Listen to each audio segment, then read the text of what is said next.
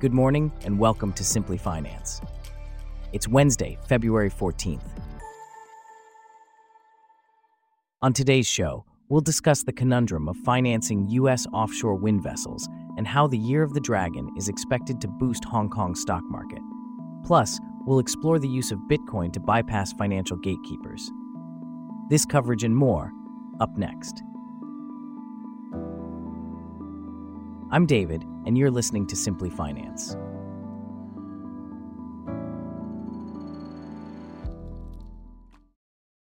We start off with a reality check for the U.S. offshore wind and vessel financing sector, a key theme at the recent Clean Energy in a Changing World conference, organized by the Hellenic American and Norwegian American Chambers of Commerce. Here to discuss this further is James, a correspondent for Simply Finance. Can you tell us more about the issues discussed at the conference? Certainly, David. The panel, moderated by maritime lawyer George Tsimis, discussed both the positive and negative aspects of the current situation.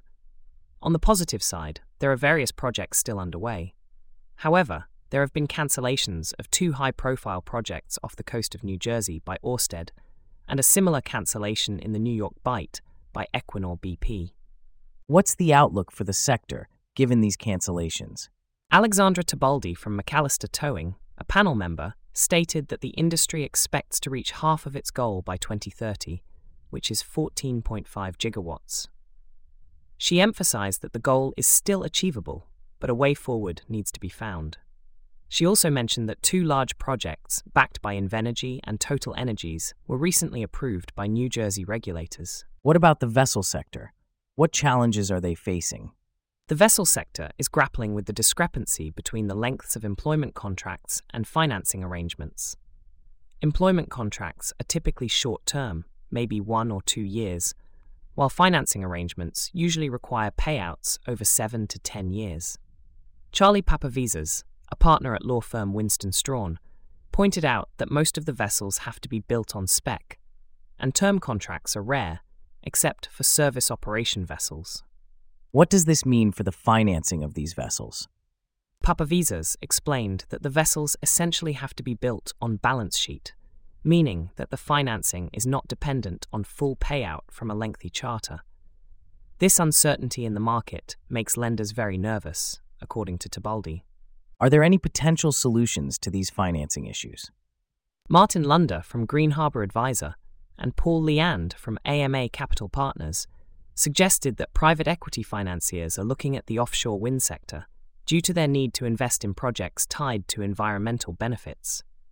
Additionally, Papavisas pointed out that federal government backing plays a key role in financing Jones Act-compliant vessels, which are requisite for working in nearly all aspects of the U.S. projects. What about the role of the legislative branch in supporting offshore wind projects? The legislative branch is currently embroiled in intense partisan battles over other issues, which could distract from funding for offshore wind projects.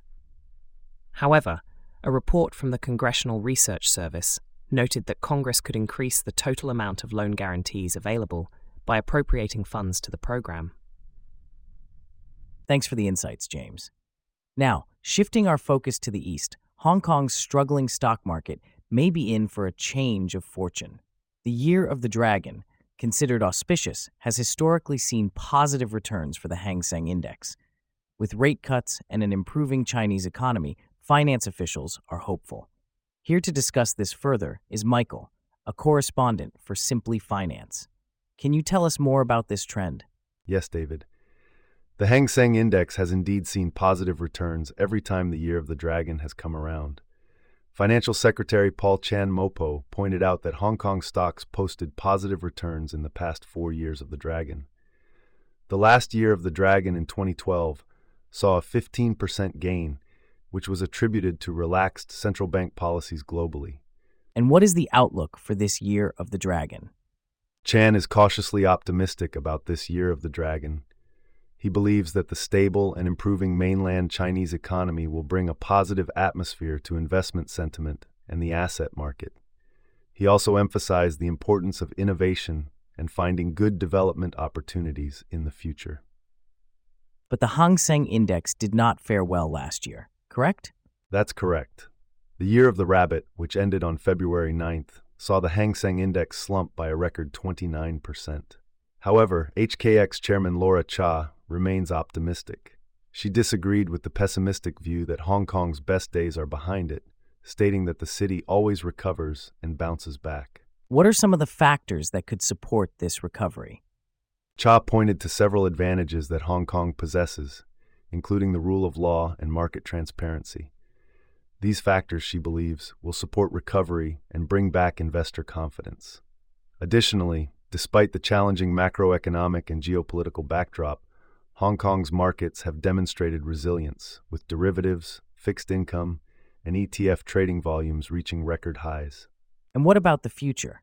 Are there any opportunities on the horizon? There certainly are.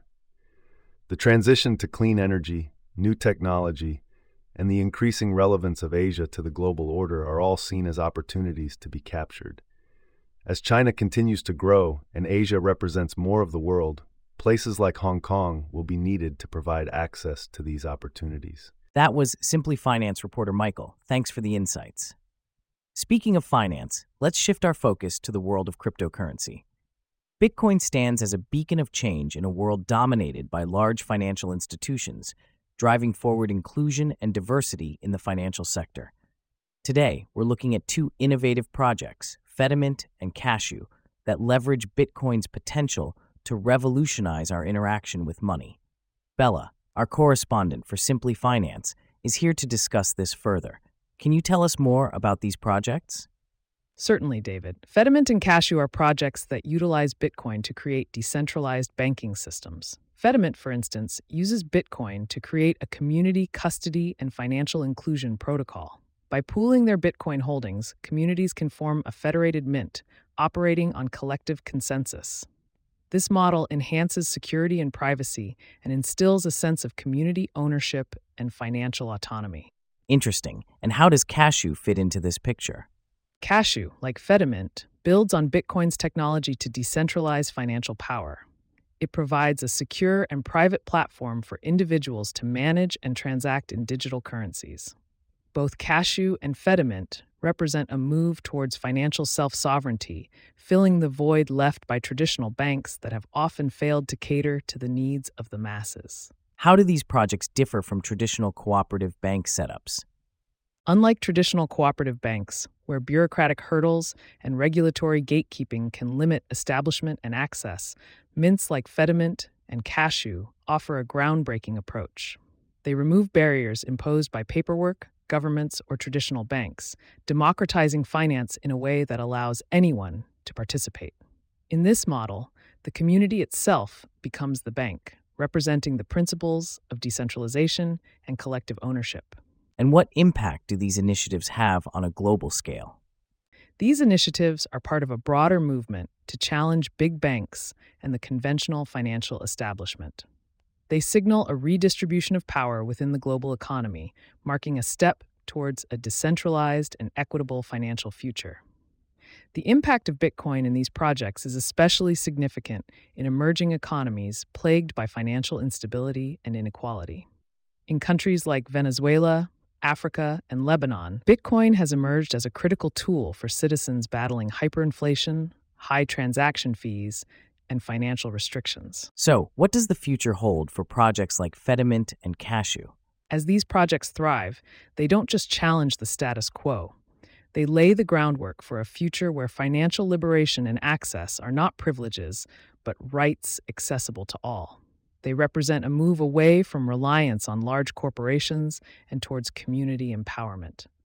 The rest of the world may follow, recognizing that the path to true financial inclusivity lies not within the walls of towering banks, but in the collective hands of empowered communities. Thank you, Bella, for that enlightening discussion on the potential of Bitcoin to drive financial inclusion. Speaking of innovation, let's shift our focus to the rapidly transforming world of business models through artificial intelligence, or AI. The emerging generative AI and advanced applications are presenting new opportunities for AI in finance and accounting. From generative AI to machine learning and other foundation model solutions, we're entering a new era of AI innovations.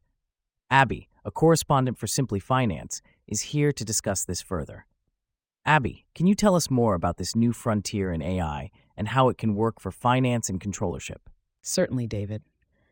AI is a large umbrella encompassing many technologies, some of which are already widespread in society and businesses. When we talk to digital assistants, use autocomplete, incorporate process automation tools, or use predictive analytics, we are using AI. However, AI is entering a new era. It's transforming from rules-based models to foundational data-driven and language models. These tools include everything from intelligent automation to machine learning, natural language processing, and generative AI. They present new opportunities, possible benefits, and many emerging risks for finance and accounting. Can you explain what generative AI is and how it works? Generative AI is part of the new class of AI technologies that are underpinned by what is called a foundation model or large language model. These large language models are pre-trained on vast amounts of data and computation to perform what is called a prediction task. These predictions can then predict or generate a broad range of new tasks. For generative AI, this translates to tools that create original content modalities that would have previously taken human skill and expertise to create. What kind of applications does generative AI have?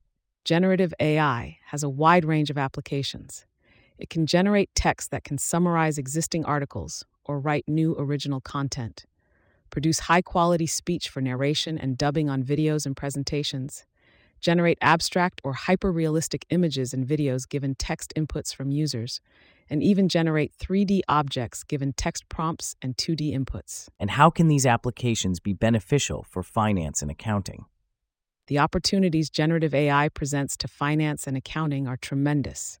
It can act as an operations force multiplier, summarizing and simplifying long texts, answering questions, or addressing customer needs, transforming and generating content, and generating logical analysis and reasoning. It can also guide decisions and focus on critical tasks, produce trends reports, proposals, RFPs, and data, make classifications or analyses, create training manuals, vision models, brand libraries, and graphics, and reduce the burden of human interaction for many tasks. Can you give us some examples of how different functions within finance and accounting can use generative AI? Certainly. Controllership can use generative AI to systematize recurring entries and reconciliations, review and analyze contract terms, and prepare internal and external financial reporting. Strategic finance can use it to assess corporate development deals, run due diligence, identify opportunities for capital optimization, and perform risk assessments. Internal audit can use it to proactively detect and prevent fraudulent activities, analyze data and generate audit reports, and determine compliance with regulations. Financial planning and analysis can use it to predict income statements, balance sheet and cash flow, automate the creation of data visuals and presentations, provide quick reporting and commentary, and perform quality checks. That's quite a range of applications. What's next for AI in finance? The potential benefits of generative AI in finance are vast, but there are also risks associated with it. It's crucial to manage these risks with a framework that can enable a successful AI program. In the future, we'll likely see a deeper exploration of these potential benefits and how to manage the associated risks. That was Simply Finance reporter Abby. Thanks so much for being here. And with that, we wrap up our stories for today. Thanks for listening to Simply Finance. We'll see you back here tomorrow.